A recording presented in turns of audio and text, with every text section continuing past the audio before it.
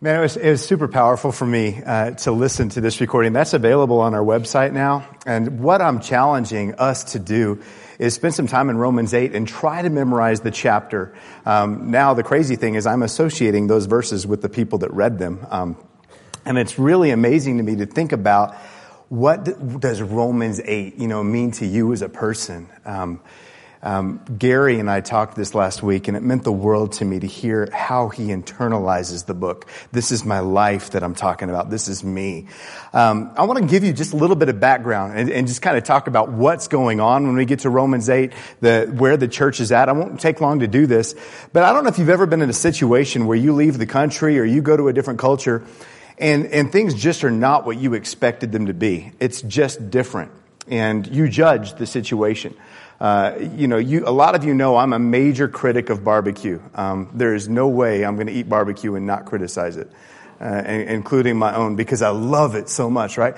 When I was younger, when I was living in Ecuador, I remember a restaurant. We had no American restaurants there, but I remember a restaurant opened across the street from my house almost, just a block away. And it was called something like what we have here in Colorado, like Serious Texas Barbecue. And I freaked out. I was like, a Serious Texas Barbecue is opening in Ecuador. And I was pumped, and I waited while they constructed this building. I waited for months. Finally, I was their first customer. They took my picture and everything. Went in there with my friends, sat down, and I'm just excited for barbecue. And they gave me meatloaf. And they called it brisket. And they had Chilean flags hanging all over the walls, and they thought it was the Texas flag. And they were playing, I don't know what kind of music they were playing. It wasn't country music. And they gave me ketchup instead of barbecue sauce, and I freaked. I pulled the guy over. I said, man, I got to be kind to you, but man, that's not brisket. It's not bad brisket. It's not brisket, and I just went off and I said, this is not what it's supposed to look like. Well, the reason I tell you that story is because this is the situation that's happening back in Rome. In AD 49, Emperor Claudius expelled all Jews from Rome. No Jews there.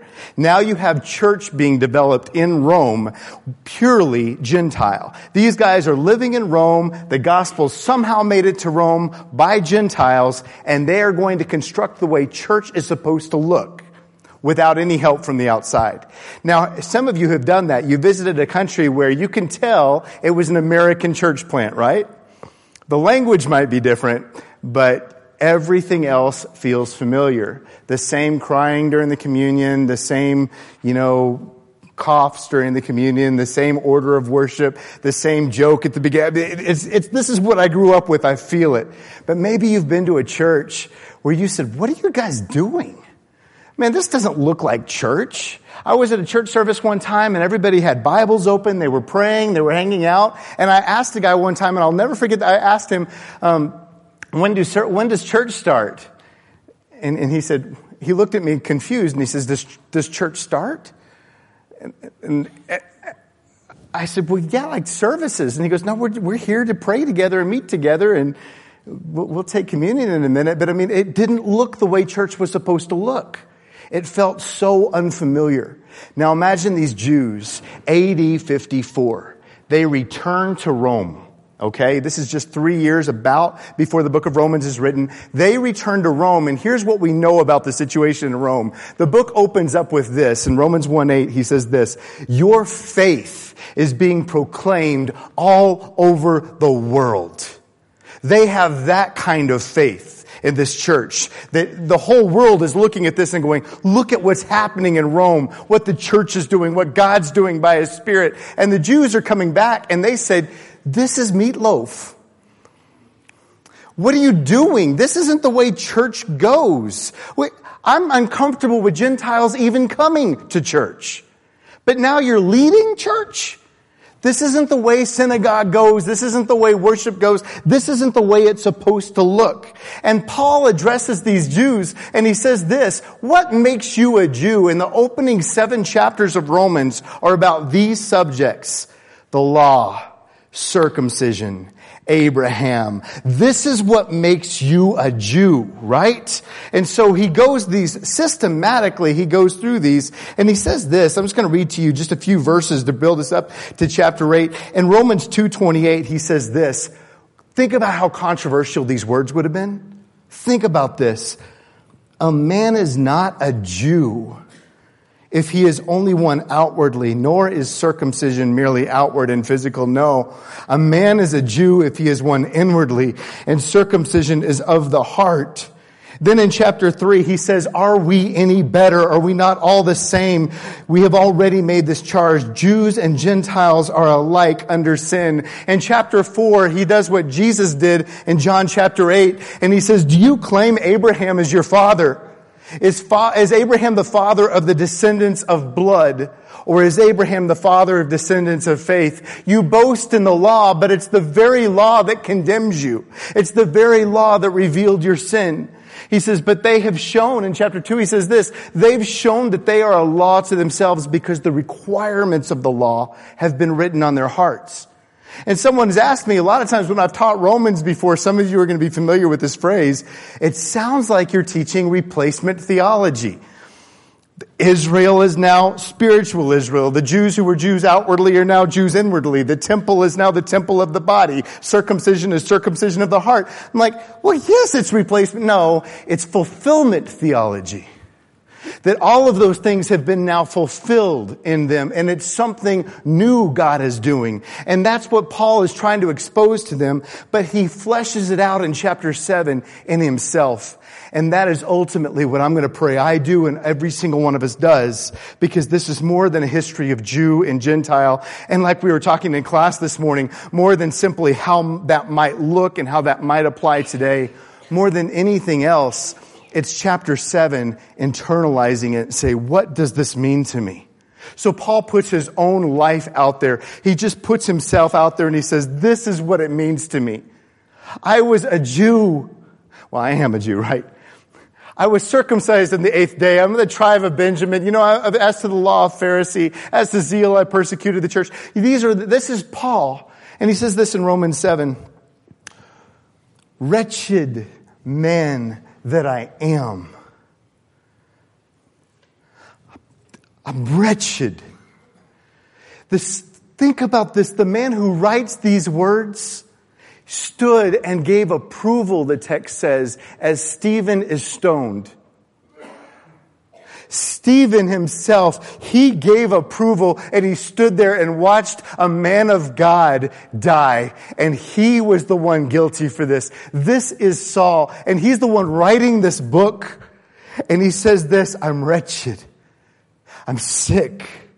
I'm desperate. And the things that I want to do, I don't do. And the things that I don't want to do, by nature, that's what I do. Who will deliver me from this body of death? Who will let me, how can I be delivered from this sickness? And he says, praise be to God through Christ Jesus our Lord. If there's one verse I want you to memorize out of Romans chapter 8, a key verse leading up to this is Romans 6:13. And this is a verse I want to live my life by. It says this, offer yourselves to God as those who have been brought from death to life. I think this is a major theme of this book. I want you to recognize in yourself, I have been brought from death to life. How does that affect who I am and how I treat people and how I worship my God? This is where he's coming from. I thought about all of the people that experienced in the Old Testament and in the New what Paul feels right here. Adam knew it. Jacob knew it. Moses knew it.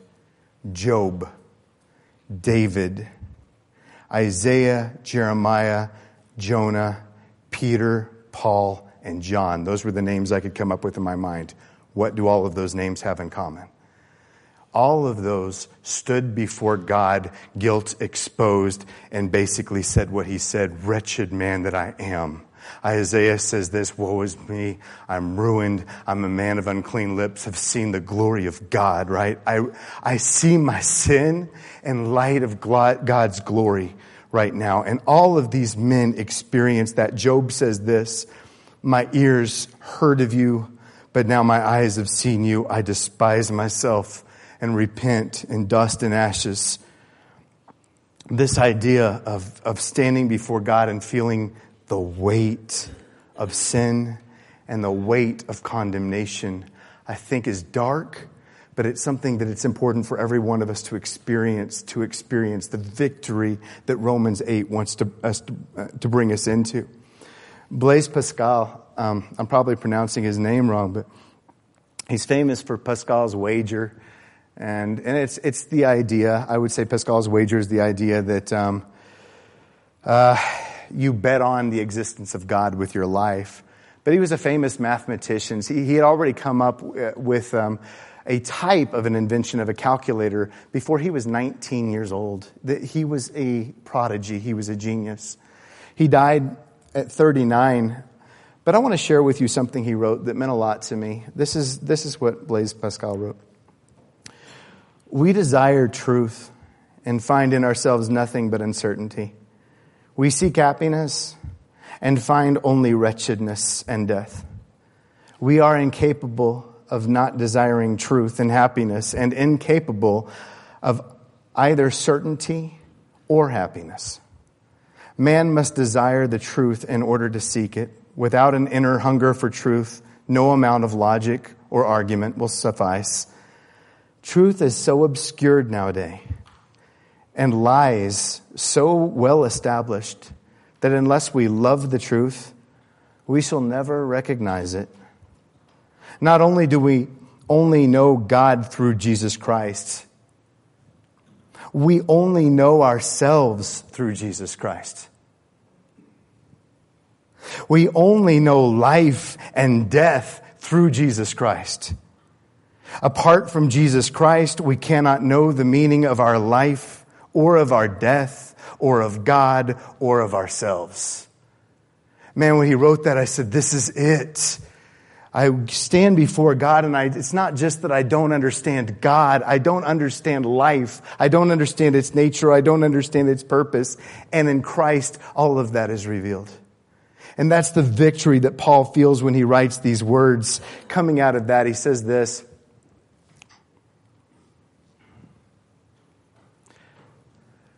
There is therefore now no condemnation for those who are in Christ Jesus. For the law of the Spirit of life has set you free in Christ Jesus from the law of sin and death. Did you know the word Christian is only found 3 times in the entire Bible? But this phrase, in Christ, is found, I think it's in the neighborhood of 150 times or more. This is how they saw themselves in Christ. I am someone either in Christ or out of Christ. This is who I am. And he says this, but if you are in Christ, there is no condemnation. I thought about what that means to me. Throughout my life as a Christian today, and I'm 2,000 years removed and on the other side of the planet from the people in Rome. But at the same time, I look at it and think, from the time that I really gave my life to Christ to today, how many voices have been in my head saying, you don't really belong to Him? How many people have I encountered that said, you don't belong to Him because... And they would give me lists. Your church doesn't practice this. You don't do this. You haven't done this. There's so many things that have happened in the world that have tried to distance me from my Lord. Worse than that, so many things in my mind have done that. Because whenever I worship just like you, my sin is ever before me, right? And I've said that to people before when they come to me and they say, well, Jeff, this is what I see you and these are the wrong. I'm thinking, you don't know half the wrong about me. You don't even know the wrong that's about me. I stand before God as a sinner. And I loved it that Gary pointed out in class this morning. He says that, Paul says that about himself in the present tense. And that's Paul, who gave his life for this. And I stand before God as a sinner. and we worship God, and I think about all of the things that have stood between me and God and all of the battles I've had in my mind. At the end of the day, God, am I yours or am I not yours? And Paul comes in with this liberating chapter of Romans 8 that we're going to spend quite a while wrestling with. It's going to be beautiful. But the power of those words personally to you, there is therefore now no condemnation. Not any voice from the outside, not any voice from Satan, not even any voice from within in you. Paul says this, I care very little if I am judged by you or any human agency. I don't even judge myself. God is my judge. God is the one who will judge me. And I love the message that he's trying to give the church and trying to give us today through this. Here's some phrases I want to familiarize you with in the book of Romans that'll kind of set the stage for this. The four most important phrases in the book of Romans I wrote down, at least in my opinion, are these. The first one is this, how much more? He keeps saying that, especially in chapter 5, how much more? And we're going to talk a bit more about what that means. The big word in the book of Romans is also. We're going to talk a lot more about what that means because also is a huge word in Romans chapter 8. To the Jew first and also for the Gentile. This is what's happened now also for you. And so that's going to be a major theme of the book as well. But most importantly, a righteousness that is from God that has been revealed to every single one of us. A righteousness that is not my own. One that I've been clothed with from Christ.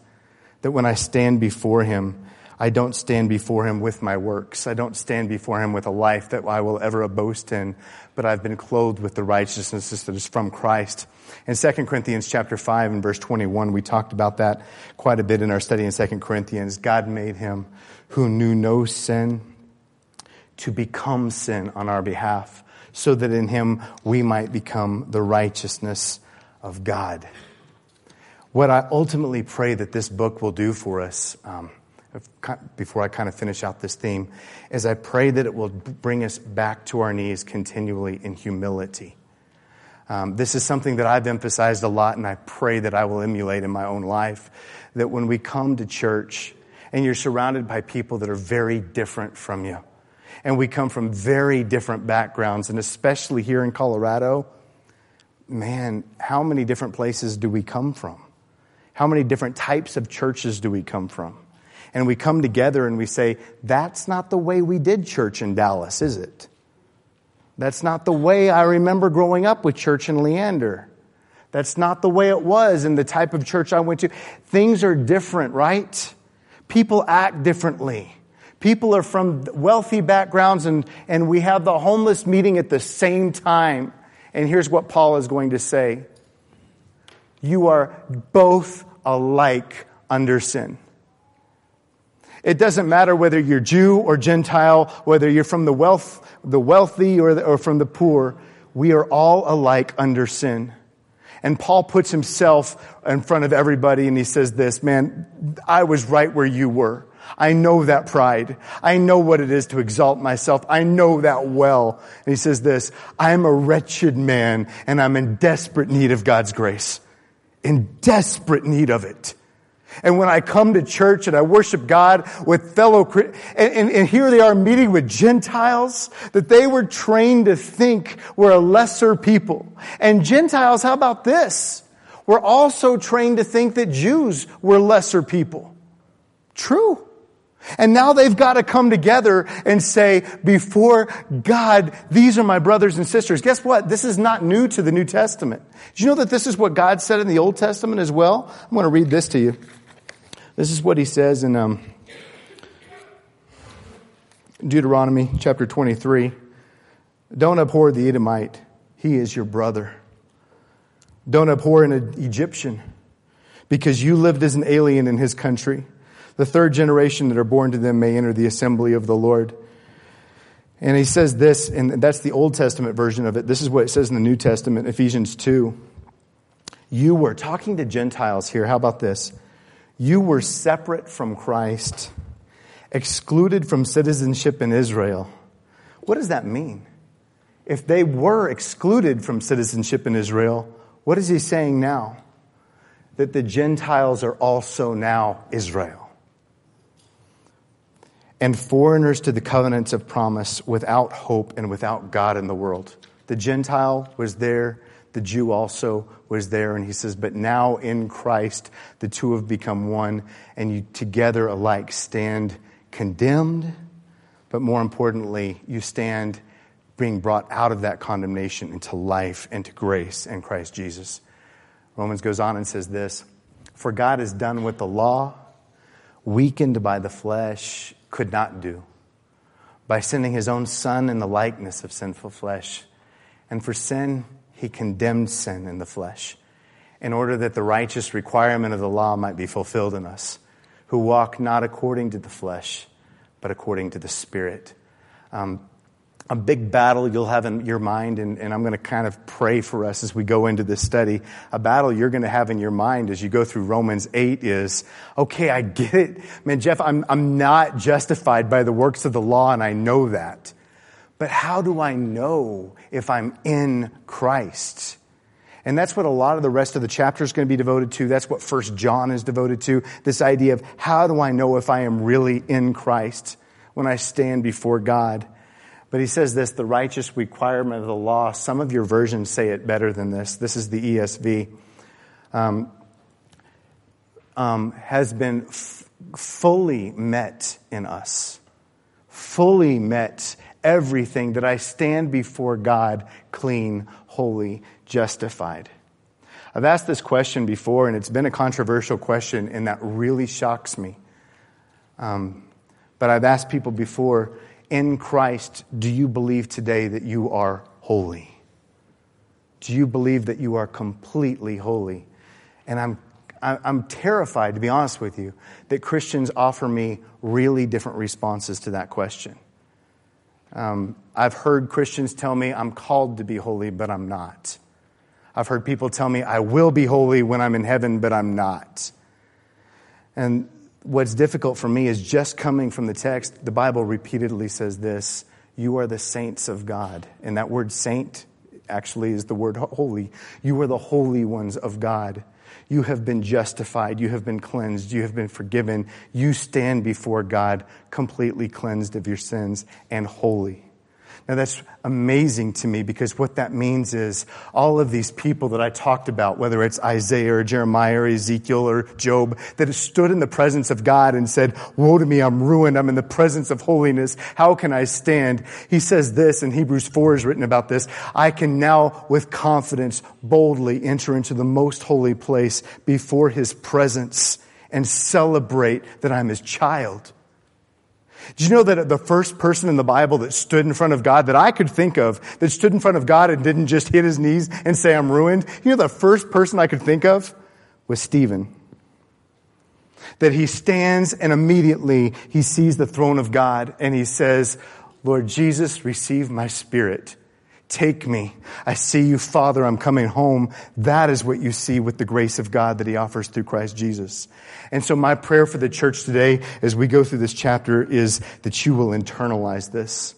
This would be something that means the world to you personally, because two things that I want God to accomplish in me, to bring me to my knees in humility and my worship to him and in my attitude towards the body. And secondly, that I would know with certainty that I'm his child, that there is no longer any condemnation. Not from the world, not from within, not from anything, that I stand before him holy and cleansed and justified. They didn't have a clue how to do church in Rome. They didn't know. They didn't know what a synagogue service was supposed to look like. That's where church services came from. They didn't have a clue about any of that. What they knew was that God had chosen them for the adoption of sons and that he loved them deeply and they gave their lives to him in worship.